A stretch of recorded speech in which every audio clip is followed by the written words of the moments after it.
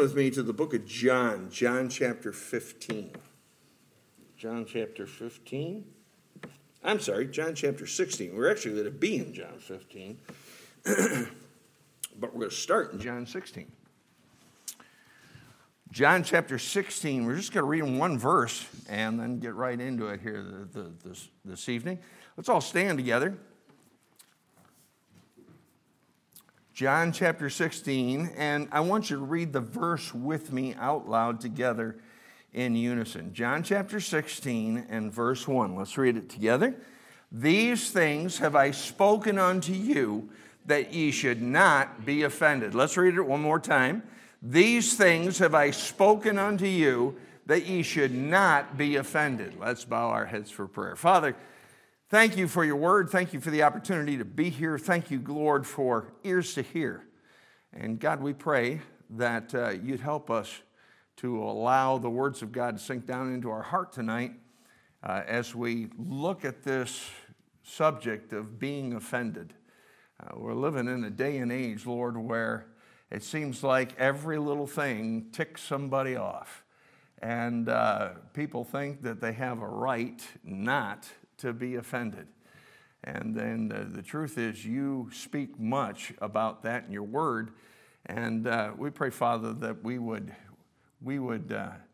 once again just listen to your wisdom versus the world's wisdom and straighten out our thinking on this business of being offended. We pray, Father, that you would guide and direct and bless, speak to our hearts. Take the word of God with the Spirit of God and minister to us as only you can.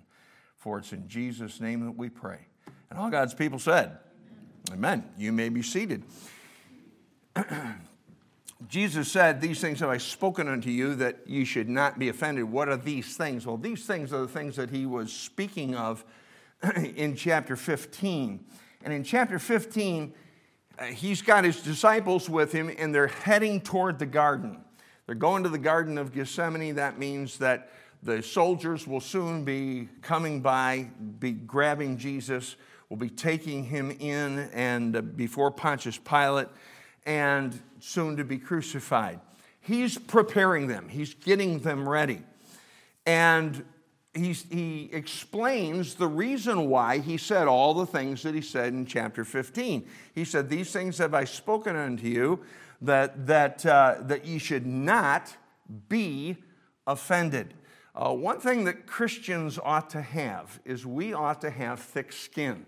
We are living in a day and age where every little thing seems to offend people, seems to cause them to think that you're speaking against them. It has a tendency to, people have a tendency to take everything personal. And I believe, and again, as a society moves away from the Bible and moves away from the God of the Bible, you're going to see this kind of stuff popping up, and it's going to get greater and greater and greater. But it should not be so with us. Now, here's the fact of the matter, okay? We live in this world, amen? I mean, we do.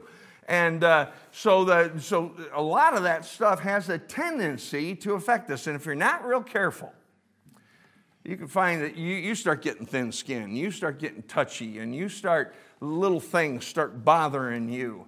And pretty soon, if you're not careful, the world looks at us and doesn't see a whole lot of difference between us and what they are. And we ought to be distinctly different than the world in every aspect, and particularly in our reactions to things. So what we're going to look at tonight is we're going to look at the things. There are 6 things in particular that Jesus brought to their attention that pointed to the fact that if they do those things, they should not be offended. And the first thing you find is in chapter 15 and verses 4 and 5. It says, abide in me, Jesus said. Abide in me and I in you, as the branch cannot bear fruit of itself except it abide in the vine. No more can ye except ye abide in me. I am the vine, ye are the branches. He that abideth in me and I in him, the same bringeth forth much fruit, for without me ye can do nothing. The first thing that he addresses is abiding in Christ. And abiding in Christ just simply means to rest in him. It means to dwell or remain in him. It means to walk with the Lord and to have close fellowship with him. He says, I am the vine, ye are the branches. Without me, ye can do nothing. Now, honestly, the more that we realize that we are not self-sufficient, that we, and I believe things happen in our lives. God allows things. I think he more than allows them. Sometimes he just flat brings them right into our lives to show us how desperately we need him. Because it is so easy for us to get off of that and start becoming very self-reliant. And God wants us to be absolutely dependent upon him. And one of the ways that we need to be dependent on him is in our daily walk with him, abiding in him. That's really what it's all about. It's not something that's complicated. It's just simply consciously thinking about God, spending time in his word, spending time in prayer, developing a relationship with the Lord Jesus Christ. That's where it all starts. That's where it all starts. You know, one of the things that I do often, I don't do it every time, but I do it often. When someone comes into me and wants some counsel about an area of their life, or about a situation or problem or a difficulty or whatever it might be, or a decision that they have to make, one of the first things I'll ask them is, are you spending time daily in prayer and in reading the Bible? Spending time in the Word of God. That is absolutely essential. Why? Because without him, we can do nothing. And we absolutely, completely rely on him. And if you rely on him, that'll help you. That'll give you some thicker skin and help you realize that you're frail anyway, so you just need God. And we need to make sure that we spend that time walking with him on a daily basis. And it's not just having our morning devotions, closing the Bible, and being done with it. It's consciously thinking about him and consciously meditating on the things of God throughout the day. One of the things we really endeavored to do, sometimes we did a good job, and sometimes we failed terribly. But in raising our kids, we tried to take Bible principles and hook them to everyday life, and point to our kids to things in the Word of God that had to do with their attitudes, with the attitudes of others, with things going on in the world. And when you do that, what that does is it raises a God consciousness about you, where you're thinking about him throughout the day, because you're linking the things that are happening in your life to the things that are found in the Word of God. So the first thing that we need to do to not be offended is to abide in Jesus Christ. Have a close walk with him. Second one is found in verses 12 through 17. It says, "This is my commandment, that ye love one another as I have loved you. Greater love hath no man than this, that a man lay down his life for his friends. Ye are my friends, if ye do whatsoever I command you. Henceforth I call you not servants, for the servant knoweth not what his Lord doeth, but I have called you friends. For all things that I have heard of my Father, I have made known unto you. Ye have not chosen me, but I have chosen you, and ordained you that ye should go and bring forth fruit, and that your fruit should remain, that whatsoever ye shall ask of the Father in my name, he may give it you. These things I command you, that ye love one another." Now, again, remember, he's going to the garden. He knows what's ahead. They're still kind of walking in a haze. They still don't really, even though he's told them again and again and again what was going to take place, they just really have not connected the dots. And he knows that after he's gone, they're going to be like sheep thrown to the wolves. and that they're going to have to know how to respond properly.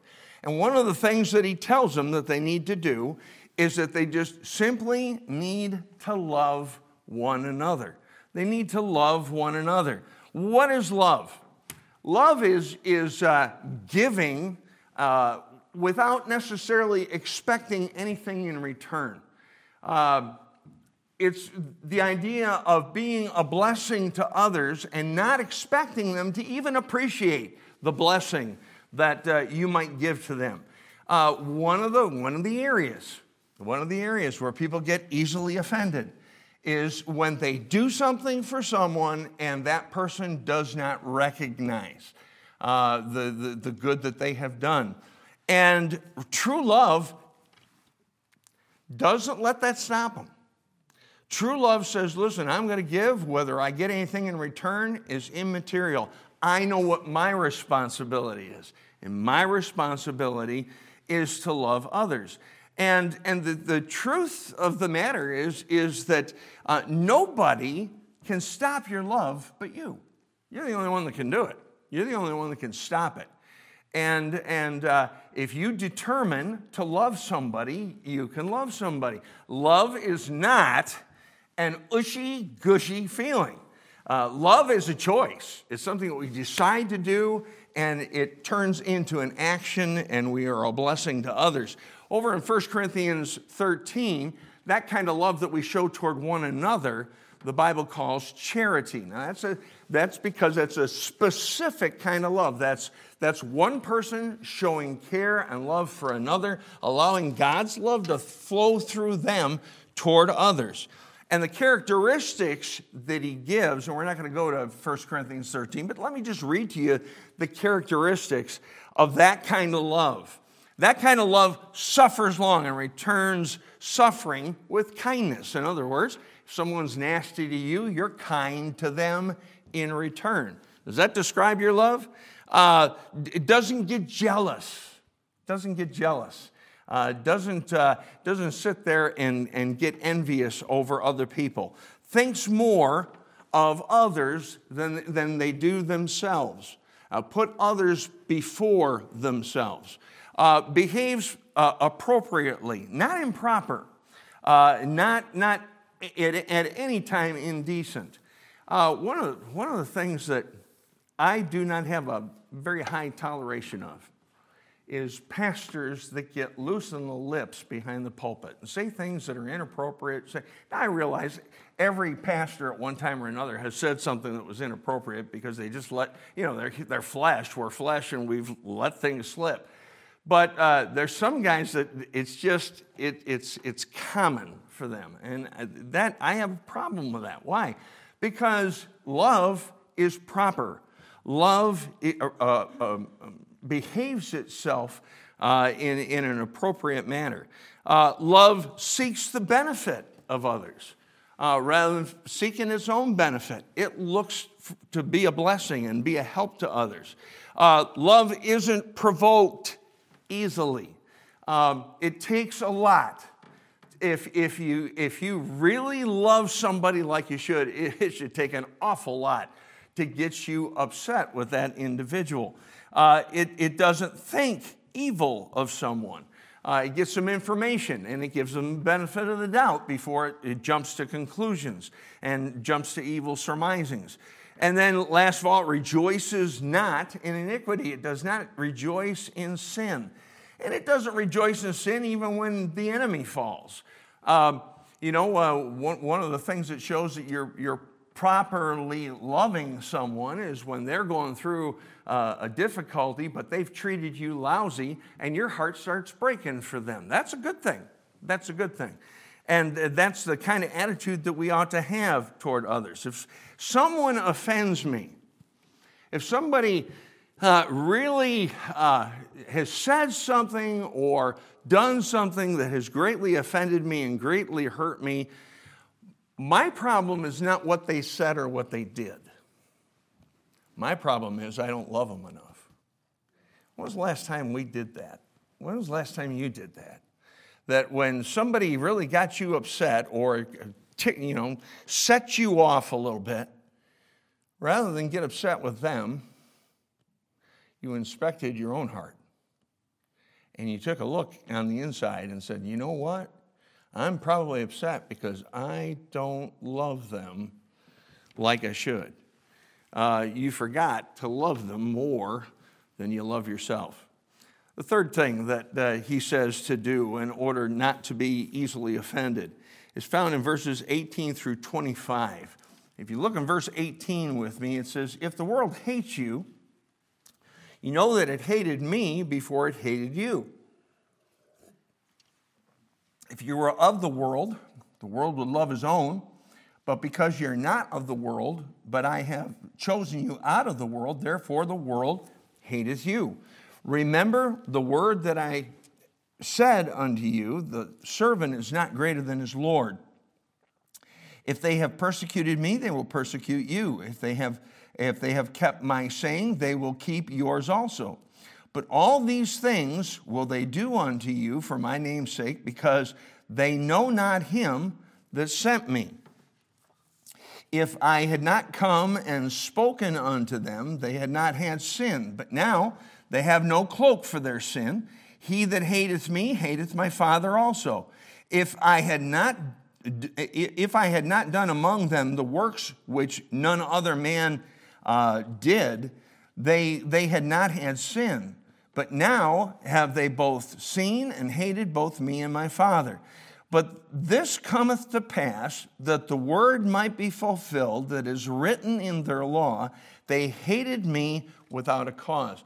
Now, understand who he's talking to. He's talking to 11 guys. Of course, Judas has already betrayed him. And he's talking to those who are going to be martyred, who are going to be killed for the most part. John was not. But all the others, historically, we find were martyred, were killed for the faith. And he's letting them know ahead of time. He's saying, look, we've got this idea that it's our job as Christians to make sure that everybody loves us. Can I tell you, when Jesus came to this earth, he said, I come not to bring peace. He said, but I come to bring a sword. Now, he wasn't saying that he was on purpose trying to get people to go up against each other. He's just saying that truth divides. And when people get a hold of the truth and it starts changing their lives, it will offend other people. Let it offend them, but make sure you don't get offended when they respond wrongly. In other words, expect opposition. He's telling me, he's saying, listen, there's some folks that are going to hate your guts. And it's not because they first hated you. They first hated the Father, then they hated me, and now they hate you. And so he said, expect opposition. Don't be surprised when the world comes down on you. They hated Christ. If you follow him, how will they treat you? Well, they'll do the same thing. Just as they hated him, they'll hate you as well. Truth divides. Truth offends people. But stick with truth regardless. Now, do so properly. Don't do so with an attitude. Don't do so with a chip on your shoulder. I've met Christians, and I've had that attitude from time to time, where because I'm right, I think I can have an attitude toward you because you're wrong. Well, no, I'm still supposed to love you. That came before the expect the opposition. He says, love one another. And then he said, but expect to be opposed. Don't necessarily always expect to get loved back. And how should you respond? Well, you ought to love them. Bible says, be not overcome of evil, Romans 12. Be not overcome of evil, but overcome evil with good. That's the only way you can do it. You can never overcome evil with revenge. You can never overcome evil with comeuppance. The only way you're going to overcome evil is to overcome evil with good. Have your response be far and above what their response was to you. And Jesus' attitude is shown just by the attitude he had to his persecutors. He's on the cross. He's dying for the sins of the world. He's totally, completely innocent because he's God. He's God in the flesh. And understand this, that he never not only did anything wrong, he never thought anything wrong. He never even considered sinning. And yet they had him on the cross, and they were crucifying him, and they were gnashing their teeth, and they hated him. How did he respond? Father, forgive them, for they know not what they do. That's the kind of attitude that we need to have toward those that oppose us and oppose the truth. It's real easy to take it personal. But God says, listen, remember, it's not you that they hated first. They first hated the Father, then they hated the Son, and now they're pouring out their wrath on you because truth divides and truth offends. Another thing that the Lord Jesus told them so that they would not be offended is down in verse 26. He says, but when the Comforter is come, whom I will send unto you from the Father, even the Spirit of truth which proceedeth from the Father, he shall testify of me.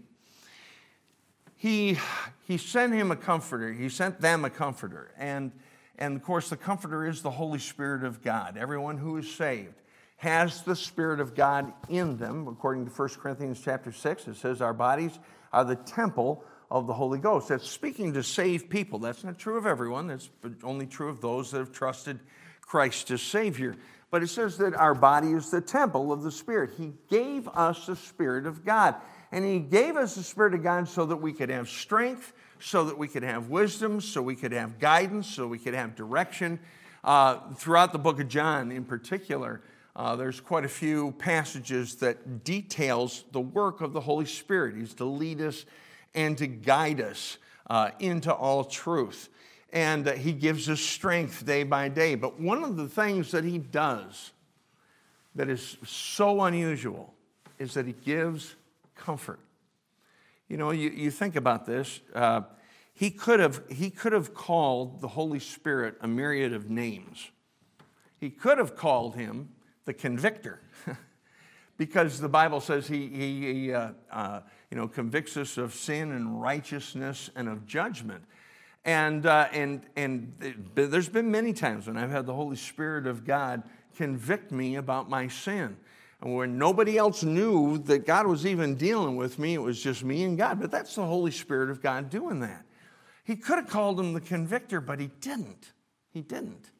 He could have called Him the Director, because He directs our steps and helps us know where to go. He could call Him a leader and a guide to truth, but He didn't. He called Him the Comforter. And that's a comfort to know that God has a desire to comfort us. And expect your comfort to come from God. And I believe really what He's telling them, and He just got done telling them that people are going to misunderstand what you're doing, people are going to get offended, people are going to get mad, people are going to get upset. But when you need comfort, don't look for your comfort to come from people. Why? Because they'll fail you. They'll fail you every time. They'll not reach your level of expectation. Why is that? Well, because oftentimes I'm convinced people are hurting in ways that other people don't even know. I've talked to many of you that have gone through a myriad of problems and difficulties in your life. That's one of the blessings about being in a church for as long as we've been here. It's just simply because we get to know folks and we get to walk through problems with you. And last night, about 11 o'clock, Nick called me and told me about Ezra. It touched my heart immediately.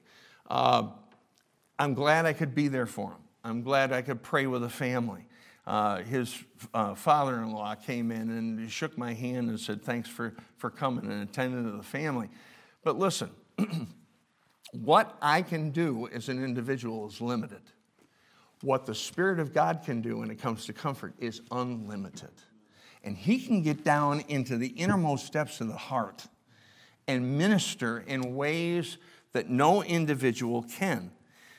Does God use people to comfort? Sure he does. Take your Bibles and just keep your finger here in John, but go to 2 Corinthians chapter 1. 2 Corinthians chapter 1.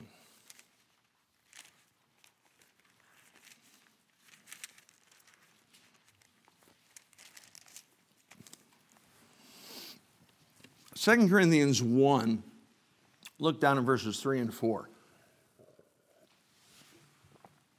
It says, blessed be God, even the Father of our Lord Jesus Christ, the Father of mercies and the God of all comfort, who comforteth us in all our tribulation, that we may be able to comfort them which are in any trouble by the comfort wherewith we ourselves are comforted of God. In other words, what he's saying is that he puts us through stuff so that we can hurt, come to him, and get the comfort that is necessary from God.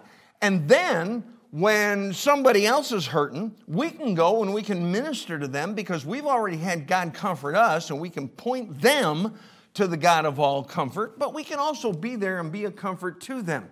But understand that the level on which, and I think this will really help you, if you realize that we're always going to come short because we're people, okay? We're not God. We can't get inside of the heart. We're always going to come short. There's not a time when I'm called to the hospital in an emergency type situation, or I get a phone call about a death, or what. There's not a time when I am at a loss for words. There's oftentimes I don't know what to say. I don't know what to do. I just don't. Have I been there? Yes. Have I had things like that happen in my life? Yes. But when you're facing somebody who's got a situation like that, what do you tell them? Well, one of the best things you can tell them is there's a God who cares for you. There's a God who took care of me when I was hurting. And one of the best ways we can comfort someone else is let them know that God comforted me, and I have that assurance that God will comfort you. And that's really what the Lord Jesus is doing. He's letting them know that their comfort is going to come first and foremost from God.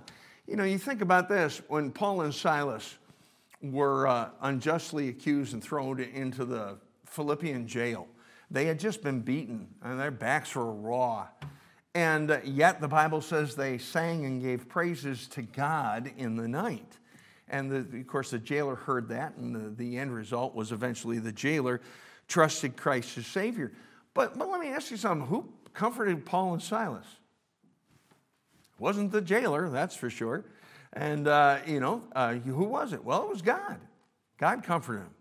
And there was a comfort that they received. I mean, every time I read that story, and I read that they were praising God and singing, at night, even though they had backs that were bloody and bruised, they had that comfort because that comfort came from God. Who comforted the Apostle Paul when he got the thorn in the flesh? Who comforted the Apostle Paul when he was in shipwrecks and when he had 39 stripes and when he was stoned outside of Lystra? Now, yeah, his friends were there to help him, but the comfort that he got from God. And expect God to comfort you. If you expect man to comfort you and to be what you need, you're going to be sadly disappointed and you're going to get offended. Years ago, we were in Green Bay, and there was a fellow that was attending our church. He was a member of the church. And he did some farm work. And he was in a silo one day, and he fell in the silo, fell quite a few feet, and injured himself pretty seriously. He ended up in the hospital. Some folks went to see him. I think our church sent him some flowers or something, did something for him. But about 6 months, a year, something like that later, we had, like we do around here, had a preaching post. And he signed up for it. And he took that entire amount of time that he had and basically went to a Bible verse about loving folks and just beat the congregation over the head, saying, "You did not minister to me the way that you should have ministered to me." And I mean, just, railed on everybody for all that time. You know what the problem was? He expected his comfort to come from people. The biggest amount of comfort that you need isn't going to come from man. It's going to come from God. In fact, when man tries to comfort you, sometimes he'll stumble, he'll fall, he'll do it wrong. Expect it. Expect it. But God will never do it wrong because he's the comforter. That's who he is. That's what he does. And if you know, and I am convinced too that one of the reasons why we go through those kind of situations where we need that deep comfort from that only God can give us, we go through those kind of situations because we need to learn how to get close to God, how to get a hold of God. I've had situations in my life where I just threw up my hands and said, "God, I have no idea where to go from here. I have no idea what to do. I have no idea what decision should be made in this situation." And those are the times that God desires to get close to us, to lead us, to guide us, and direct us. And he will, because he's the God of all comfort. And then I said 6. There's actually 5 things. The 5th thing, so that means we're going to be a little shorter, so praise the Lord. Amen. Look down in verse 27. Verse 27, it says, in John 15, it says, "Ye also shall bear witness, because ye have been with me from the beginning." The last thing he leaves them with is he says, be a witness. Bear witness. And again, he's getting ready to go to the cross. You realize he said that to Peter. And shortly after this, Peter ends up around a fire, and rather than being a witness for God, 3 times he denies that he even knew the Lord Jesus Christ or his disciples. And so he's trying to get them ready. He's trying to prepare them. And he's telling them to bear witness of the Lord Jesus Christ, bear witness of me. A broken heart for the lost is hard to offend. If you care for lost people, if you love them the way that we ought to love them, if we have a burden for them the way that we ought to have a burden, it's hard to be offended. We looked at Jonah this morning, and what was Jonah's problem? Well, he just didn't have the heart of God on the matter. He didn't have love, and he didn't have a burden for the people that he was sent to minister to. And when you have a broken heart for the lost, it's hard for those lost people to turn around and offend you. When we're busy in the work and we're busy being a witness for him, we don't have time to hold grudges. You don't have time to get offended and upset. When you witness a lot, what happens is God teaches you how to handle rejection. I remember the very first time I ever went door knocking in Green Bay, Wisconsin. And this was back in the early 70s. And Pastor Keck took one side of the street, and I took the other side of the street. And we would go literally, I say Pastor Keck, back then it was Bob Hart. Bob Hart was on one side of the street, and I was on the other. And we would cover the street. We would knock on doors and try to be a witness and tell people about the church that we were starting and so forth. And when we did it, It was natural, and we got to the point where we almost expected to get a door slammed in our face. We would knock on the door, they'd crack it open, we'd tell them who we were, and they'd say, I'm Catholic, I'm Lutheran, I'm whatever. And they would slam the door and shut it. You know what? That's not a bad thing. That's not a bad thing. I mean, it's bad for them, but it's not bad for you. You know why? Because it toughens you up. You say, well, I went to such and such an area when we went door to door tonight, and boy, the people were nasty. Good. That's good for you. It teaches you to get tough. It teaches you to let that stuff roll off you. Listen, if you love them the way you should, it won't stop you from going the next week. You know what our problem is? Our problem is we don't love them the way we should. And if we love them like we should, we'll bear witness. Over in Psalm 119, this is a verse that years ago God brought to my attention. Psalm 119, and you know the psalm, you probably even know the verse. Psalm 119, 165. It says, great peace have they which love thy law, and nothing shall offend them. You know what that does? On one hand, I like that verse because it's encouraging, but I don't like that verse because it's convicting. And it's convicting because it wipes out all my excuses. All the reasons why I might have thin skin and all the reasons that I might be offended are wiped out. Why? Because great peace have they which love thy law, and nothing shall offend them. There are 5 things that Lord Jesus told his disciples that they need to work on in order to not be offended in the work that they're called to do. And by the way, people being offended, if you don't attend to that thing, then eventually you'll be a dropout. I've watched it over and over again. Well, so-and-so said such and such to me, and I got offended, and I left the church. I can't tell you how many times I've heard something along those lines. So-and-so did this, and so-and-so did that. What's the problem?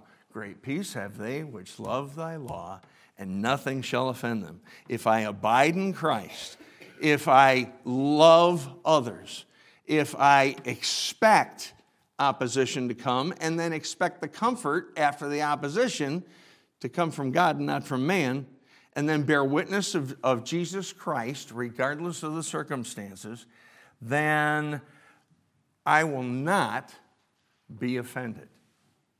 How about you? What does it take to get you upset? What does it take to cause you to be offended and hurt? And sometimes, and again, you watch folks that are so deeply hurt, and then you hear what they got hurt about. And 9 times out of 10, it's just a stupid, dumb thing. It really is. What's the problem? Great peace have they which love thy law, and nothing shall offend them. Let's bow our heads for prayer. Father, I thank you for the plainness of your word, and I'm thankful for the convicting power that it has. So many times you have taken the verses that we have read tonight and used them in my own life personally. Lord, you don't give us any excuse for having thin skin. Give us no excuse for being easily offended. Father, help us tonight to look at these things that we need to be doing in our lives on a regular basis. And most of them are really our attitudes. They start with attitudes. And if we have the right attitude toward you and we abide in Christ, we have the right attitude about opposition, and we have the right attitude about comfort, and we have the right attitude about loving one another, it'll change how easily we get offended. So, Father, I just pray that you'd work on our hearts tonight. Do a work and help us, God, to make some decisions tonight that count for you. For us in Jesus' name that we pray. Amen.